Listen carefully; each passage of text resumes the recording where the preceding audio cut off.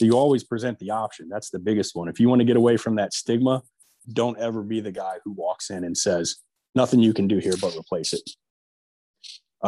You're perpetuating that stigma. And at a company like this, and I would say most of our tri-branded companies under Authority Brands, that's the fastest way to get yourself fired and unhireable, is to be somebody who, I mean, you're lying to the customer if you say it's not fixable. Most things are fixable.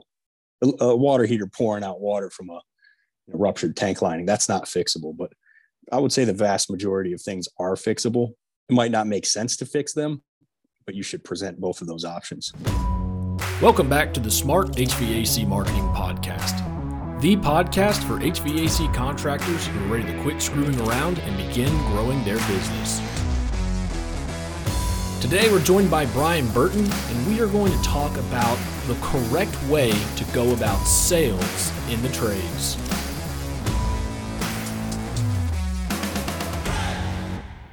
I'm Brian Burton with primarily Benjamin Franklin Plumbing and Mr. Sparky Electric in Lancaster, Pennsylvania. We also have a 1-hour heating and air conditioning division.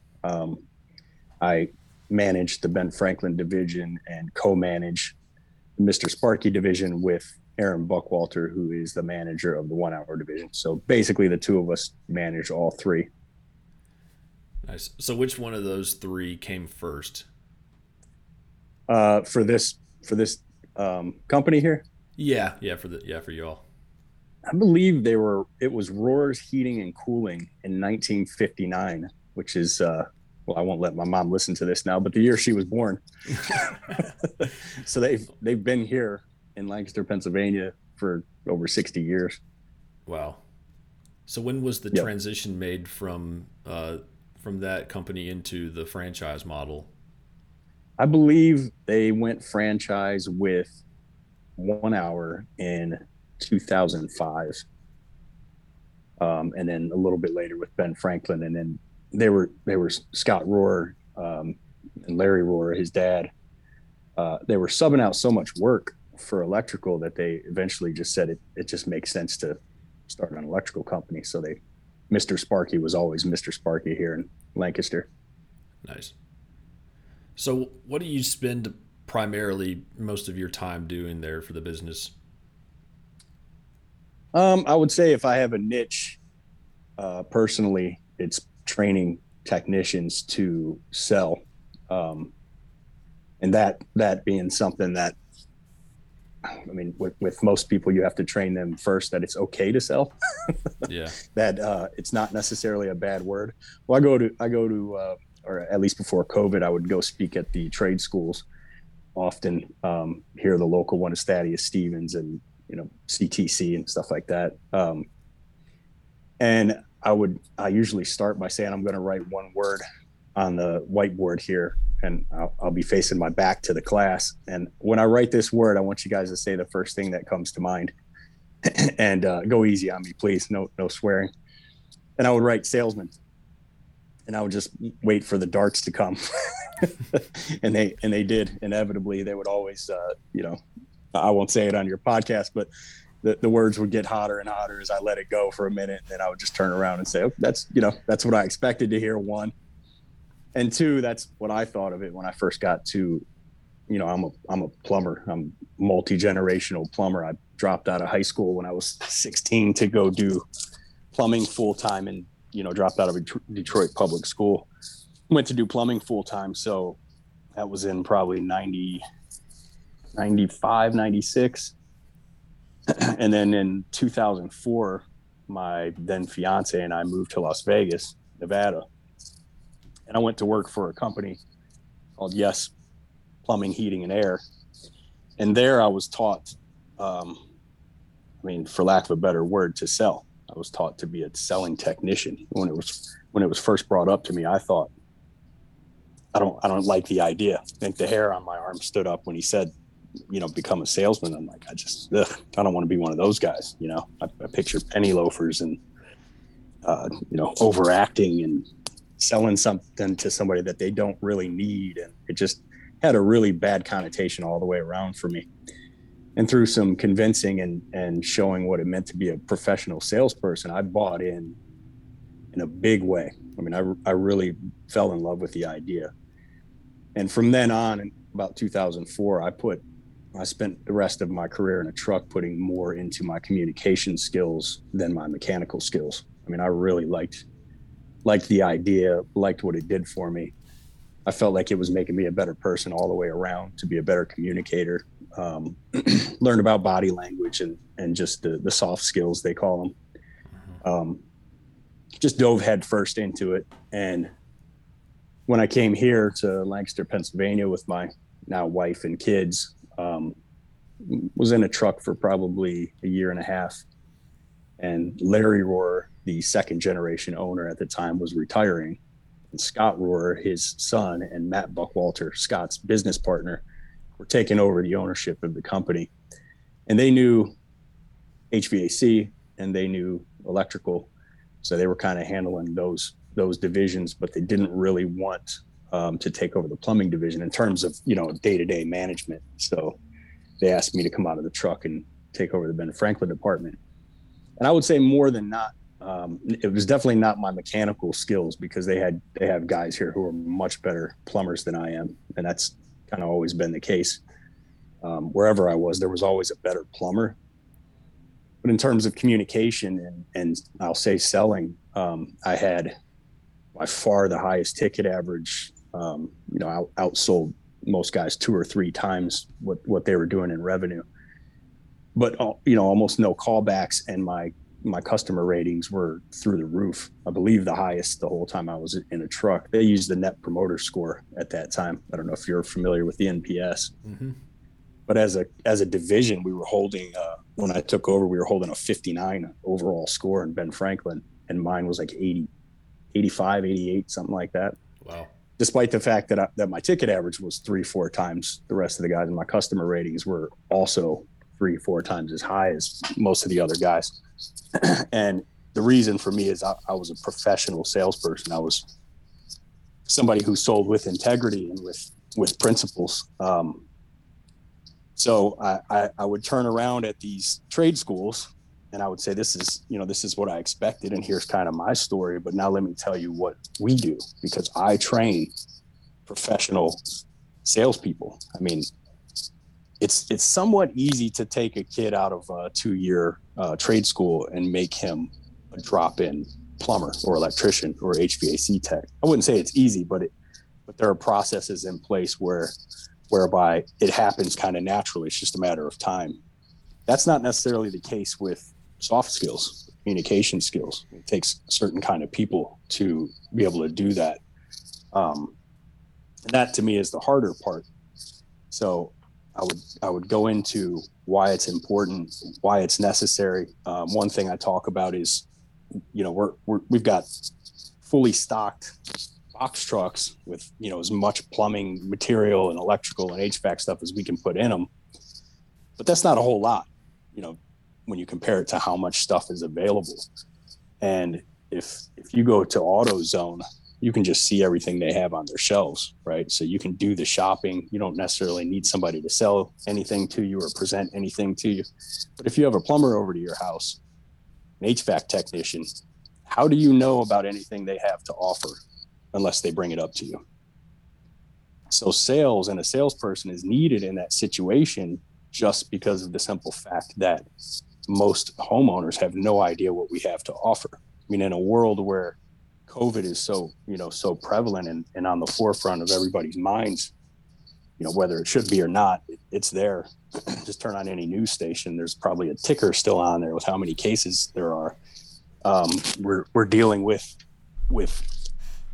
everybody knowing that this exists, and some people being very afraid of it and some people not. But it's on the forefront of everybody's mind. And we have in the HVAC world a system that removes a very large percentage of bacteria from the air. These UV lights that go in the ductwork, and then these electronic air filters. But how does anybody know that when we get to their home, unless we tell them about it? So we have to be able to kind of swallow our inhibitions and presuppositions about being a salesperson and at least present a product. And that's step one. Step two is now let's get decent at presenting that product in a way that it's something they want to hear about. You just go in and say, I think you should buy this. Drop a pamphlet on their kitchen table. That's just going to be met with it. Yeah, I'll look it over, give you a call some other time. Right. And that's not really a presentation.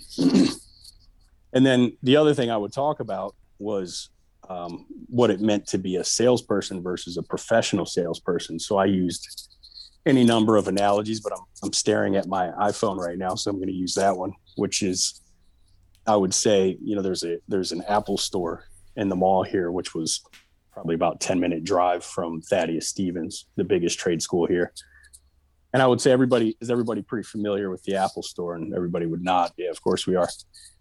I would say, let's say I took this iPhone 11, and it had a crack in the screen, right? So I go walking into the Apple store, and I walk up to the first person I see, and I just lay the phone down on the counter, and that person looks at the phone, and he says, well, it's cracked. You got to replace the phone. Here, take a look at this one. It's going to be, $900 or whatever it is to replace the phone. And I'm like, well, it's 2.5 years old. Maybe it's time. Let me think about it. And I go walking out the door, and I walk around the mall for a little bit, come back in and walk up to the same counter, but it's a different person there. Well, I just do the same thing, and I lay that phone down, and she picks it up and says, you got a cracked screen. We can fix that for $150 and have you out the door. And I would always ask the class, which one of them in your mind did me a disservice? And unanimously, everybody would say the first one did, the one who said you had to replace the phone. And I would say that for me personally, and for the large majority of clients that I've served over the course of my career, they both did a disservice to me, because I want to know that I can replace that screen and just fix the crack. But I also want to know that I could take that same amount of money that I'm putting into a 2.5-year-old phone and put it into a brand new phone with all kinds of upgrades and cool technology that I don't even know about yet. And where you're a good professional salesperson is you say, you can fix this for this much, or you can take that same amount of money that you're going to sink into an old toilet, water heater, HVAC system, electrical panel, what have you. Take that same amount of money and put it into a brand new one, and check out what this new one does for you. You're going to love this. Are the wife and kids here? Bring them over. They have to take a look at this thing. So you, as Brian Tracy, a famous sales trainer, said, the definition of selling is a transfer of enthusiasm.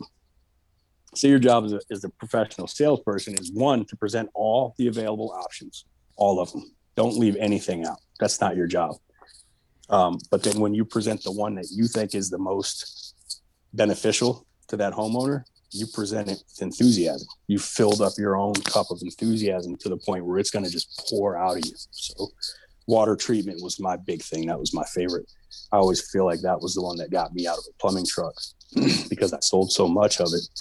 And I would read up on it weekly, probably. I'd get any article I could find from like the CDC and the WHO and local departments of health, the New York Department of Health, that kind of thing. And I would just find articles on the effects of chlorine in tap water and the effects of hard water. And, we have a lot of wells here, so I'd look up acidic water and too much iron and things like that, and just fill up my own cup of enthusiasm. And then it would just pour out when I finally got to some poor victim that had 2 ears, and everything that I'd learned, I just love to talk about it. So you would almost, I had guys ride with me all the time, and they would say, man, that was easy. It just sold itself.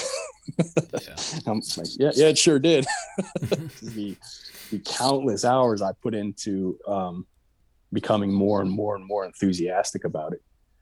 So I would present that analogy to those kids a lot. And I still do that here every now and then to just refresh everybody. And I would ask, does everybody agree at that point? Did both of those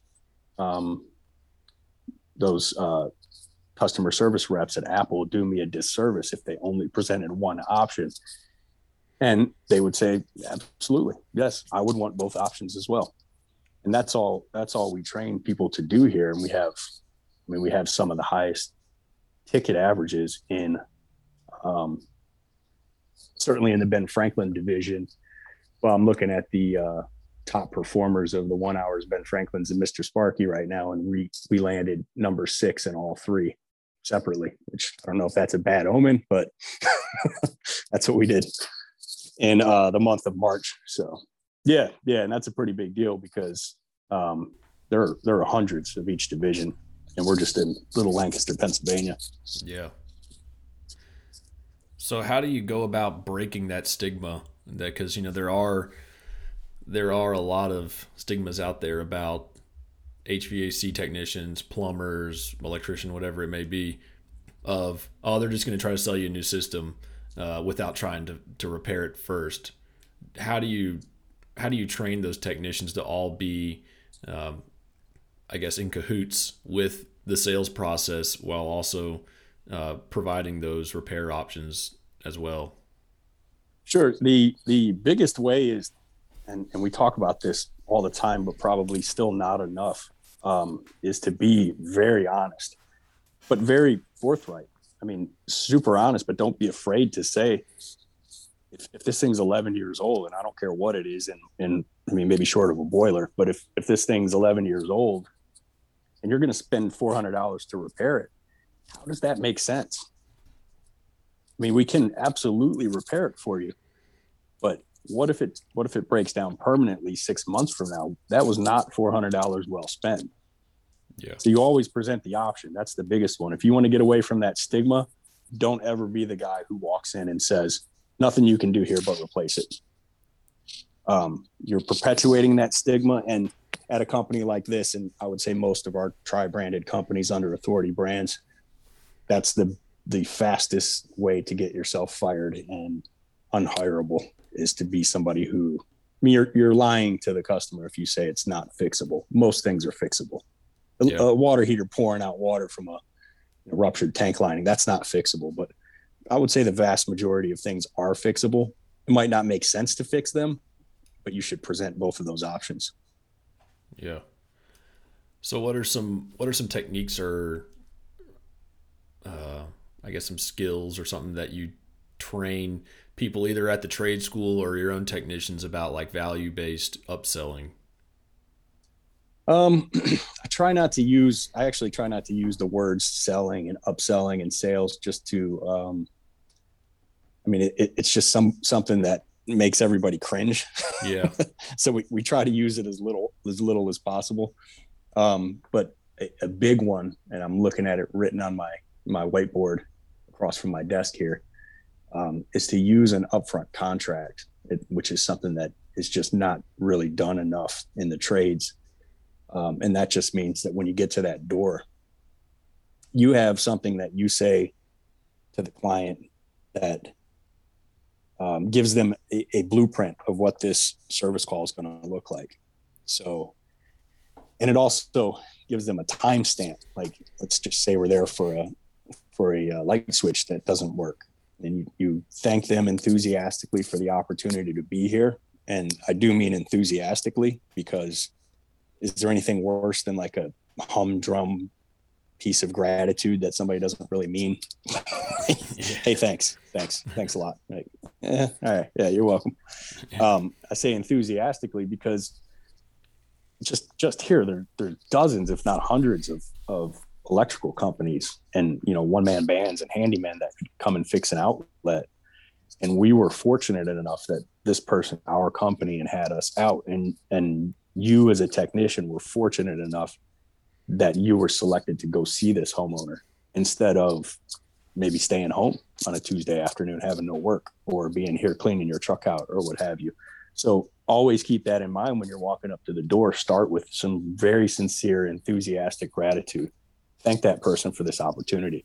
Even if you don't do any work or anything here, the opportunity to make yourself their electrician for life. I mean, that's where we start. And then, ask them if you're parked in the right spot, get those floor protectors on like we do. Tell them a little bit about company and your personal credibility, and then give them a timestamp So I'm going to go have a look at the light switch right now, just to let you know. Should have some kind of diagnosis here within the next 15, 20 minutes. And then I'll come and present you with some options of what it's going to take to repair it. Now, just to let you know, I start at the electrical panel and work my way back through the whole system. If you're going to have me here anyway, which you do, and probably paid a service call fee to get me out, which they will, for that money, I'm going to make sure you get everything I have to offer. So I'll check the whole system for you. If you had any ideas about maybe some lighting or lawn lighting or Wi-Fi cameras or something like that you've been kicking around, now would be a great time to get an estimate on that, because you don't have to pay the service call for you to get me over here. So if any questions, by all means, ask. If it's okay with you, I'll present you with some options. If there's something you'd like to have done today, select it by all means. If you'd like to have nothing done today, that's perfectly fine too, and I'll get out of your hair. That's called an upfront contract. So you remove any mutual mystification as to what's going to take place today. You get their permission to present options to them, and you also let them know that it's going to be okay if the answer is no at the end. And that just kind of just puts a pin in the balloon of pressure they're feeling. Yeah. And they just take that sigh of relief and go, okay, he's on our side. Because if you come in very professional, like I always would, like we train our guys to here, you can put them on edge because they feel like, ooh, this guy's good. If he wants to sell me something, it's going to be hard to say no. So release that pressure immediately, and understand that you have no right to apply pressure to them at any point, especially the end. And if they say no to you, you can never look at it like it's a permanent no. You just have to look at it as you're walking out like it's a no for now. So treat them like royalty on your way out, even if the answer is no. And for us here, we have two other divisions that may work for those people too. So it behooves us to treat them like royalty, even if we don't do any work there. Yeah. So what are some of the biggest challenges that you see facing the home services industry when it comes to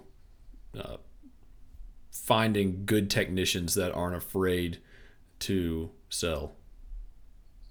Oof, man, I feel like this Twitter and TikTok and Instagram generation with so little face-to-face contact is making the youngest people that I see and have the opportunity to train and impact. It's making them have a really hard time with hard conversations, like man to man, woman to man, woman to woman, man to woman, that kind of thing. They're having a real tough time with eye to eye hard conversations. And that's a problem that we're going to be facing. I think that's going to keep growing as this generation. It's a thumb generation. It's not an eye generation anymore. Yeah. So we're all super like more and more aggressive every year with, people we can't even see and haven't met online, and less assertive, I think, in person, and just we're getting less good at face-to-face conversations and spending less time with people. I mean, obviously the pandemic didn't help, as you weren't allowed to see anybody for a long time there. Not that we slowed ourselves down in the industry here. We made a conscious decision to, for lack of a better term, pick up market share. We had very good sized companies very close to us that just closed their doors, in March of 2020. Just said, we're not running calls. And to us, that was a travesty, because our people still needed their sewers to work, and their furnaces to work at night, still getting down to 40 degrees at night here at that time. And we just couldn't believe, and the electrical division, what are you doing without power? We couldn't believe people were shutting their doors, but we told our technicians, if you don't feel comfortable, let us know. But we made a decision to move forward, and we picked up a lot of market share. Not to sound like that was the main idea. The main idea was to serve our clients and keep our guys working, and not have to lay people off and kind of drain the system, and we didn't. I don't believe we laid a single person off in 2020. And for that reason, our techs have rewarded us certainly in 2020 and 2021. And we've grown in all three divisions in a significant way already here in this first quarter, year over year. I believe we had the best first quarter we've ever had here at this division. Yes. Yeah, I would say that the Twitter generation it's making it tough to find people who are able to have conversations. I mean, there's a lot less eye contact I see with the younger guys that come in here to interview. There's a lot less. Oh, really? There's been a lot less firm handshakes now for years that you just realize people don't really know how to behave. Yeah. But fortunately for us, we have good systems in place to train. We have a good podcast that's a technician-centered podcast that Nate Minnick, our office manager, and I do every week. That with COVID, we weren't doing in office training. That was one thing we didn't want to do, was group everybody up together. So we kept the techs out of the building, and we got a lot of texts and emails and phone calls from technicians saying, this is the one thing we're missing here. It's that training piece, communication training, inspiration and sales training, the stuff that we tended to do 4 days a week here. So we came up with the podcast idea it's all for technicians. It's not for owners and managers, although there's good stuff for everybody in there, but it's a good way for us to train people that we can't see. And I think just hearing that on a weekly basis probably helps undo some of that lack of exposure to people that everybody's feeling right now. Mm-hmm. Yeah. So what are some of the ways that the younger generation can, I'm talking about the ones, like you were saying, that are, more technology obsessed, staring at their phones all day, not talking to real people. What are some ways that they, as the next generation of home services providers, can, one, become more hireable to a company such as yours, and two, do a better job of providing service to the customer? I would say that there's one answer for both of those. More than anything, you should be able to do a great job for the customer in terms of their HVAC, plumbing, and electrical needs by being a good technician. So you should, let's go ahead and assume, right, that you're already a very good tech, technically speaking. So what can you do to do a better job for the homeowner? What can you do to be more hireable for a company like this, or most companies who are kind of looking for some level of charisma to go with the hard skills? You can get out and communicate more. And that brought me back to one of my mentors, Lance Fernandez at Yes Plumbing, Heating, and Air in Las Vegas when I was coming up. So I struggled with communication. I grew up in a pretty rough neighborhood in Detroit. I always felt outgoing, but I was a little nervous to be outgoing because the nail that stuck out where I grew up got hammered. So I would have sweaty palms, and I would be a little shaky, and I would have an upset stomach when I first would go into these homes thinking that I needed to present options instead of just fixing the faucet. I would be very nervous.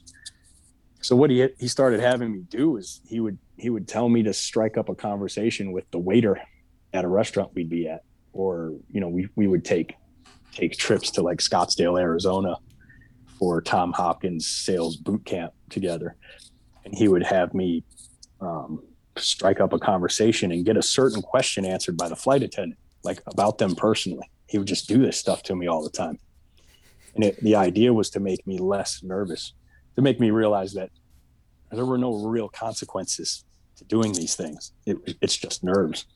So I would say push yourself to have real, genuine conversations with people in line at the gas station. Get to know your waitress the next time you're out to eat. like on a real level. And I don't, married guys don't just wait for the waiter. don't get yourself in trouble and tell mama that it was Brian's idea. I want no part of that action. But to say, just to say hello, good morning, how's your day been so far to your bank teller, but ask real questions and get real answers, and then learn to ask 2 more questions about it. So that would go so far with the young up and coming generation that spends very little FaceTime with strangers. It's all, behind a keyboard. That I think,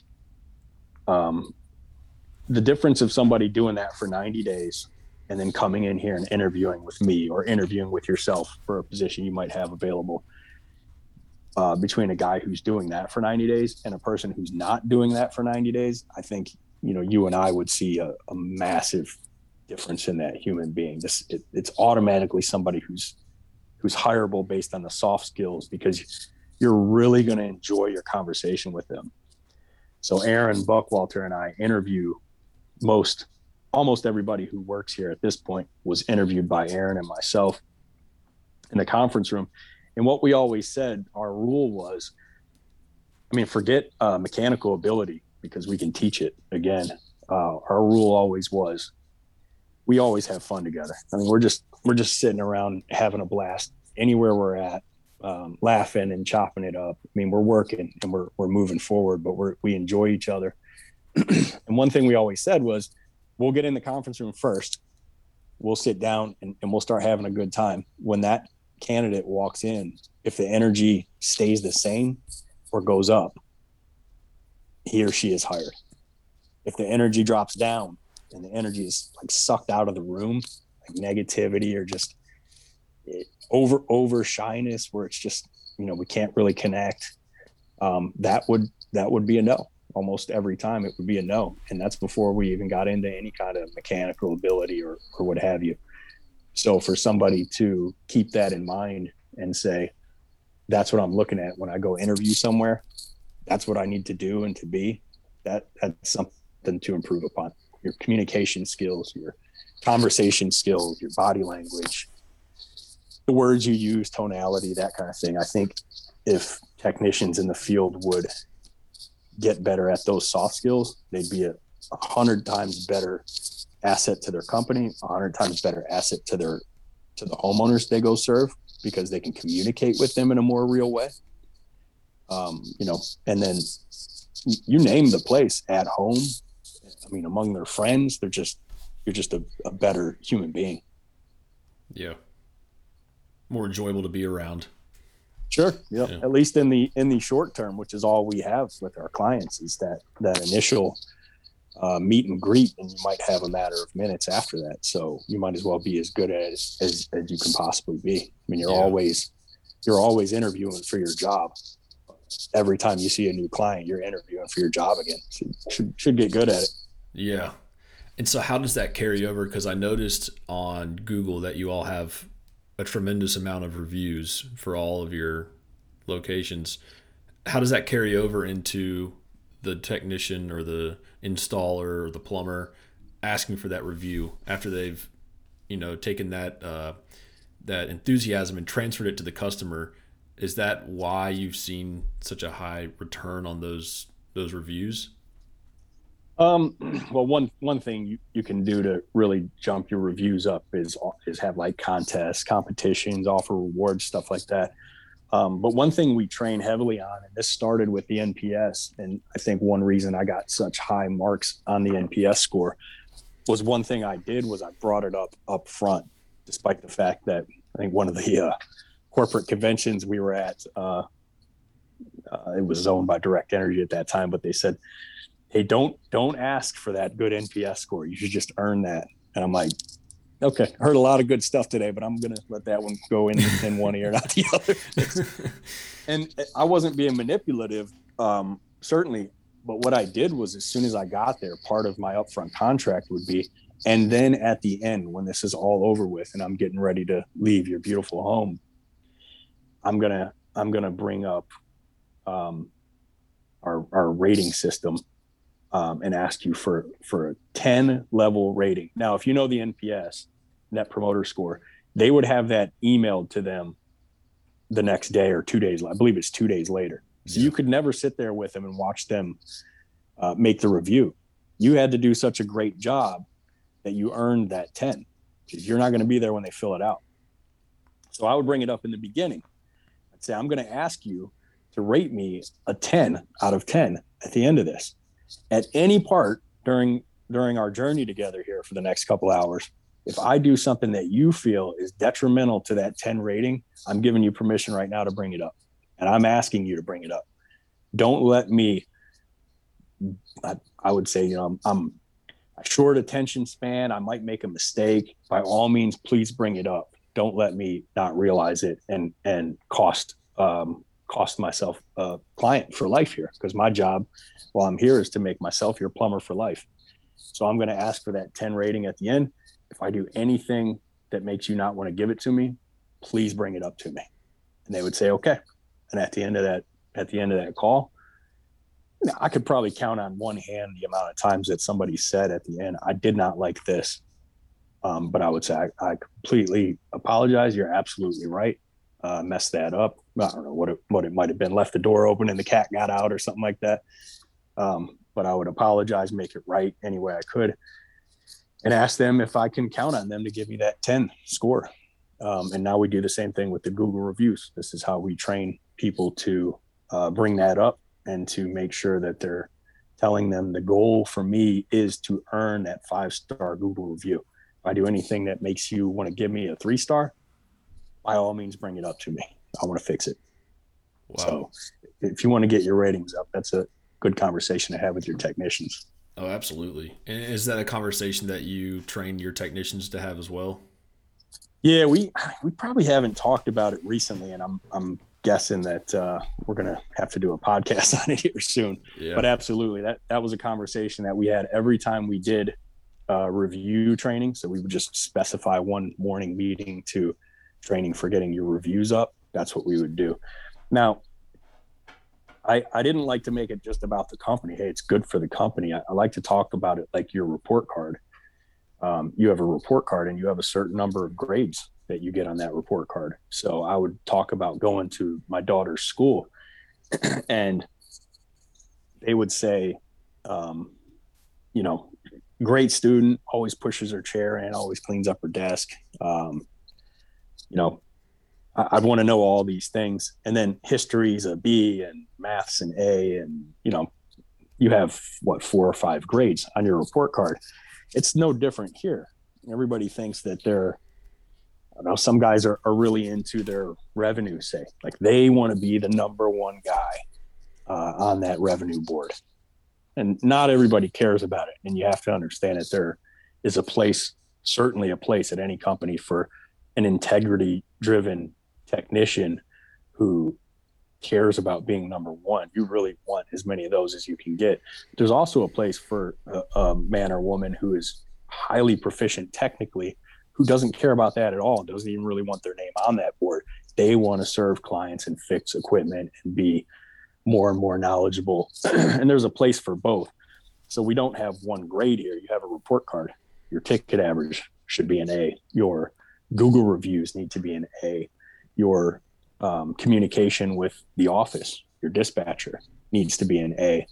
And your team functionality, how you function as a member of a group of men and women who need to have each other's back, who need to function as a cohesive group in order to get our goals hit.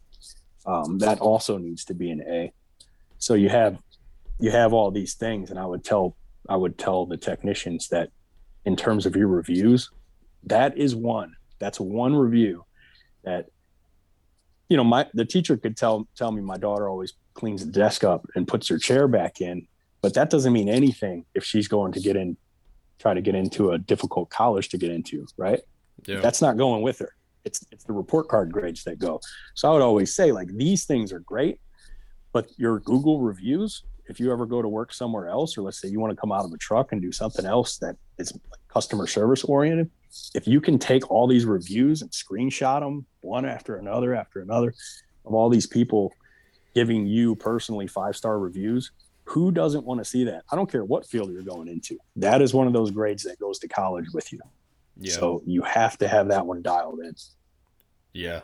Well, and using the college analogy, it kind of serves as a letter of recommendation. Kind of absolutely like you need for college. Yep. Hundreds of letters of recommendation. Yeah. And it's so simple people really underestimate how simple it is to get the customer to leave a review. A lot of people rely too heavily on technology, like we were saying. Oh, they're like, oh, well, we got it, an automated system. It's going to send them the email. Well, my guess is that 2 out of every 10 customers will actually open that and leave a review.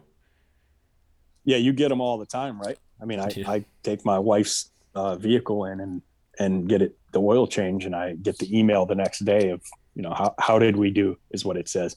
And I might have 30 of those in my inbox. Yeah. I know enough about what they do for a business and for a technician that I fill them out always. That's not the rule. I mean, most people, I don't believe, fill out half of the emails like that they have in their inbox, because you're just flooded with them. You spend your whole day doing that. Yeah. Yeah, you want to get them on site, that's for sure. Oh yeah. And you want to get them right then and there when she's looking at